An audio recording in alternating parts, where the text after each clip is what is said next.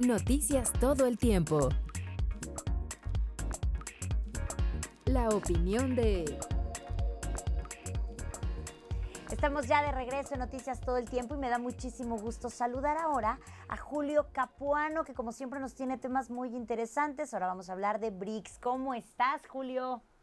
Dani, muy buenos días, muy bien, gracias. Pues aquí nuevamente, como cada martes, contigo, teniendo el placer de saludarlos y hablar un poquito acerca de comercio y negocios internacionales. A ver, cuéntanos acerca de este acuerdo. Sí, efectivamente. Bueno, vamos a platicar un poquito qué es el BRIC. El BRIC es una asociación económico-comercial.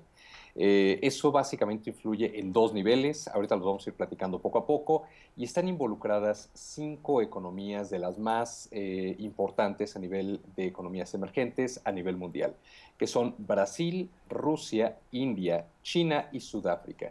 De hecho, por eso justamente el nombre de BRICS, porque cada una de las siglas representa cada uno de los países. Esta idea de BRICS fue creada por ahí del 2000-2001, pero hasta aproximadamente 2008 se comienza realmente a formalizar todo lo que es esta alianza económico-comercial. Al principio entran solamente las primeras 4 naciones que comentamos, que es Brasil, Rusia, India y China. Sudáfrica no estaba contemplada en un inicio por el problema a nivel de inestabilidad política que existía, sobre todo en esa región. No se sabía quién iba a quedar como presidente, si había la estabilidad económica en ese momento para ingresarlo. Y finalmente en 2009 se le acepta como miembro de esta asociación. Ahora, ¿qué es lo que sucede? Vamos a hablar un poquito de estos dos niveles, a nivel económico y a nivel comercial. Ya habíamos platicado anteriormente, Dani, que muchas de los países ahorita lo que están haciendo es tratar de buscar asociaciones o bloques, ya no simplemente un tratado de libre comercio, porque la mayoría de los países tienen ahorita o tenemos problemas a nivel de crisis económica. La crisis económica no solamente está asociada a la compra-venta de mercancías, que básicamente es lo que es un TLC, sino más bien a una infraestructura ya a nivel económico, en cuestión de bancos, de créditos, de préstamos, etcétera, en toda una región y a nivel global. Estamos interconectados, recordemos eso, y cada vez más esta interconexión nos hace más dependientes de ciertos elementos económicos. Vamos a tener una idea más o menos de la magnitud de lo que representan los BRICS. Estos 5 países simplemente representan el 42% de la población mundial. Es un mercado importantísimo, Dani. Sí, muchísimo. Además, bueno, por los territorios que tienen, más o menos entre el 25 y 26% del territorio mundial, y simplemente mueven el 20% de la inversión a nivel mundial. Esto lo convierte, digamos, en un bloque demasiado fuerte, demasiado poderoso. Yo te puedo decir, la verdad es que hace 2 años yo estuve por ahí en Brasil, el sentimiento de la gente de negocios de Brasil era apuntar directamente hacia lo que son países, sobre todo en Sudáfrica y Rusia, eran los principales motores donde se estaba moviendo casi toda la economía. Y justamente el año pasado hubo una gran noticia para estos BRICS y fue la creación de algo que ya se venía hablando, pero no se había concretado, que le llamaron el Banco de Nuevo Desarrollo. Este Banco de Nuevo Desarrollo viene a ayudar a los BRICS, al grupo, para poder hacer realmente un crecimiento y una solidez como bloque comercial, pero sobre todo económico, para dar estabilidad a estas economías y a las economías que están alrededor, que también obviamente, bueno, influye mucho. Este banco también se creó y así mismo lo comentaron los presidentes, los 5 presidentes en aquel entonces, que era un contrapeso o intentaba ser un contrapeso al Banco Mundial y al Fondo Monetario Internacional, que son las principales, bueno, los principales fomentos a la economía que mueven realmente todo lo que es el sector financiero a nivel mundial. Con esto, bueno, pues obviamente tanto el poder comercial como el poder económico iba a poder tener un balance, según las palabras de los presidentes en aquellos momentos, para poder justamente brindarle un desarrollo a nivel regional en cada una de las áreas, pero también tratar de mantener una equidad en lo que hace al comercio internacional. Ahora, este banco de nuevo desarrollo, más o menos se preveía que tuviera 100 mil millones de dólares, un aproximado, e iba a ser compartido, obviamente, por todos los miembros, los 5 miembros. Aquí, Dani, es donde entramos un poquito en terrenos un poco complicados, porque si bien los BRICS tienen un potencial muy grande, desgraciadamente, y como ya lo acabamos de ver muy recientemente, la inestabilidad política que se ha suscitado en algunos países, como lo es, por ejemplo, Brasil, igual sucedió en Sudáfrica, hacen que, bueno, la solidez de este contrapeso, digamos, o de este bloque que intenta hacer un contrapeso, se venga menos. De hecho, originalmente quien generó esta idea de BRICS fue Goldman Sachs, que justamente da pues el visto bueno de que estas 5 economías, pues para 2025 aproximadamente serían pues las que moverían al mundo en gran medida. Goldman Sachs el año pasado justamente fue quien desestimó nuevamente y dijo, creemos que en esta ocasión, bueno, no va a ser posible. Ya de aquí en adelante, la desaceleración económica que han tenido varios de estos países no va a ser posible que se llegue a 2025 con los mismos objetivos.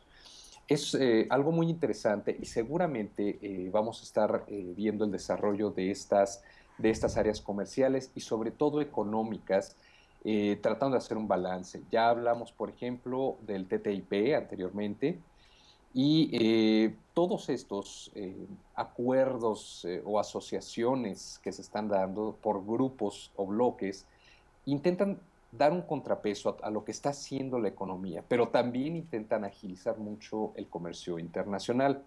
Ahora, en lo que concierne a México, nosotros, obviamente, bueno, uno de los principales intereses que tiene México con los BRICS es, uno, con Brasil y segundo, con Rusia. El primero con Brasil, obviamente, bueno, además por la afinidad que hemos tenido a nivel comercial ya durante varios años, pues es obviamente porque compartimos pues una gran parte de nuestro continente en relación a nivel comercial, uno en el norte, otro en el sur. Por ello, Brasil siempre ha representado algo muy importante para nosotros y nosotros para ellos.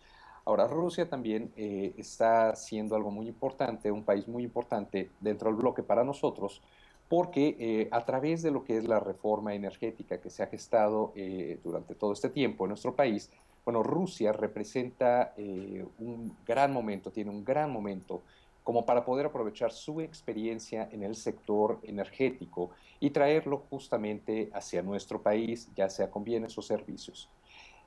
Todo esto, bueno, siempre ha estado enmarcado entre los BRICS y México desde el principio, de hecho, quería ingresar a este bloque comercial. No fue posible, uno por lo mismo, que había una inestabilidad económica en el momento de la creación, y la segunda porque ya había compromisos previos. Estos compromisos también nos llevan a tener una pequeña desventaja, digamos, para entrar en algunos tratados o en algunos acuerdos. Recordemos, como ya lo comentamos en algún momento, que estos acuerdos o tratados son hasta cierto punto limitados por la actuación política, digamos, dentro de cada una de las regiones.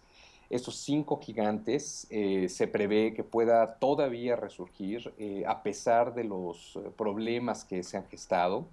De hecho, el Banco de Nuevo Desarrollo tiene todavía una misión muy fuerte, que es justamente estabilizar estos aproximados 100 mil millones de dólares para comenzar a hacer la creación de la infraestructura, pero principalmente la idea o el concepto de un balance o un equilibrio que se va a dar en algún momento seguramente, porque cada una de estas economías ha demostrado su resiliencia a través de lo que es el paso del tiempo, pero están afrontando individualmente ciertos problemas, están atravesando ciertos problemas, como todas las naciones, pero seguramente dentro de algún tiempo vamos a ver un cambio, un giro, sobre todo en la inversión que va a estar dando este nuevo Banco de Nuevo Desarrollo hacia las BRICS, hacia estos países, que por el momento, de hecho, quien está aportando más, valga la pena decirlo, En este banco es China e India, que se estima que, bueno, ahorita son los que tienen mayor potencial, sobre todo también a nivel tecnológico, y eso es también algo importante, Dani. Aquí de estos 5 países, desde el principio se ha considerado mucho que India y China son dos potencias de desarrollo tecnológico, que de hecho ya se toman como algo que se llama TICS, que es parte de lo que es la nueva generación de países tecnológicos. Y Brasil y Rusia se toman como grandes proveedores de materias a nivel mundial, Sudáfrica también. Entonces, esta conjunción entre lo que es los países de generación tecnológica y los países que proveen productos a nivel mundial, junto con una inversión que puede ser muy interesante, pues seguramente va a resultar en algo muy, muy innovador.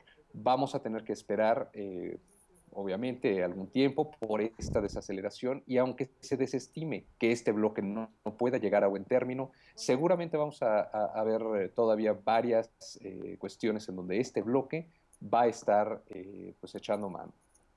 Pues muy bien, suena muy interesante y como dices, estas naciones tienen un amplio, pues muchísimo, tienen un territorio muy amplio, tienen otras cosas como las que estás mencionando, esta parte de la tecnología también tan importante, o sea, digamos que se juntan naciones muy importantes en el tema, ¿no? Sí, efectivamente. Y bueno, nosotros como país también, bueno, para nosotros es muy importante estar ahí presentes. Nosotros también representamos una gran potencia, digamos, en desarrollo, y así lo hemos demostrado, y pues queremos ser parte de este juego también, que seguramente en algún momento se dará. Así es, no quedarnos atrás, ¿no? Entre tantos tratados, alianzas y tantas cosas que están surgiendo a nivel comercial y en el mundo, ¿no? Que nos acercan cada vez más a los demás lugares, además de todo, ¿no? Sí, efectivamente, y bueno, simplemente pues nosotros ya vemos la gran influencia que tenemos de muchos países. Simplemente vemos ahora con la Feria de las Culturas Amigas, digo, cuánta actividad no solo cultural, sino comercial se gesta en esto. Ya estamos nosotros expuestos desde hace mucho tiempo a este tipo de culturas y abiertos a nivel comercial para poder mantener un intercambio más interesante todavía. Pues muy interesante, Julio. Como siempre, por favor, danos tus redes sociales para que también por ahí estemos pendientes de todo el seguimiento de esto. Claro que sí, Dani. El Twitter es @capuanojulio. De hecho, hoy voy a dejar de lo que hablamos, algunos tweets de lo que es el Banco de Nuevo Desarrollo, el sitio oficial del foro de BRICS para que vean. Y hay algo que los BRICS diseñaron, que es justamente el foro de noticias de los BRICS. Entonces también suena interesante por ahí los artículos que tienen. Pues muy interesante. Muchísimas gracias, Julio. Un placer, como siempre, platicar contigo. Igualmente, Dani, muchísimas gracias y nos vemos la próxima semana. Bonita semana. Exactamente, la próxima semana con más temas interesantes. Gracias, Julio Capuano. Nosotros hacemos una pausa muy breve y volvemos con más información a Noticias Todo el Tiempo. En un momento continuamos. Noticias Todo el Tiempo.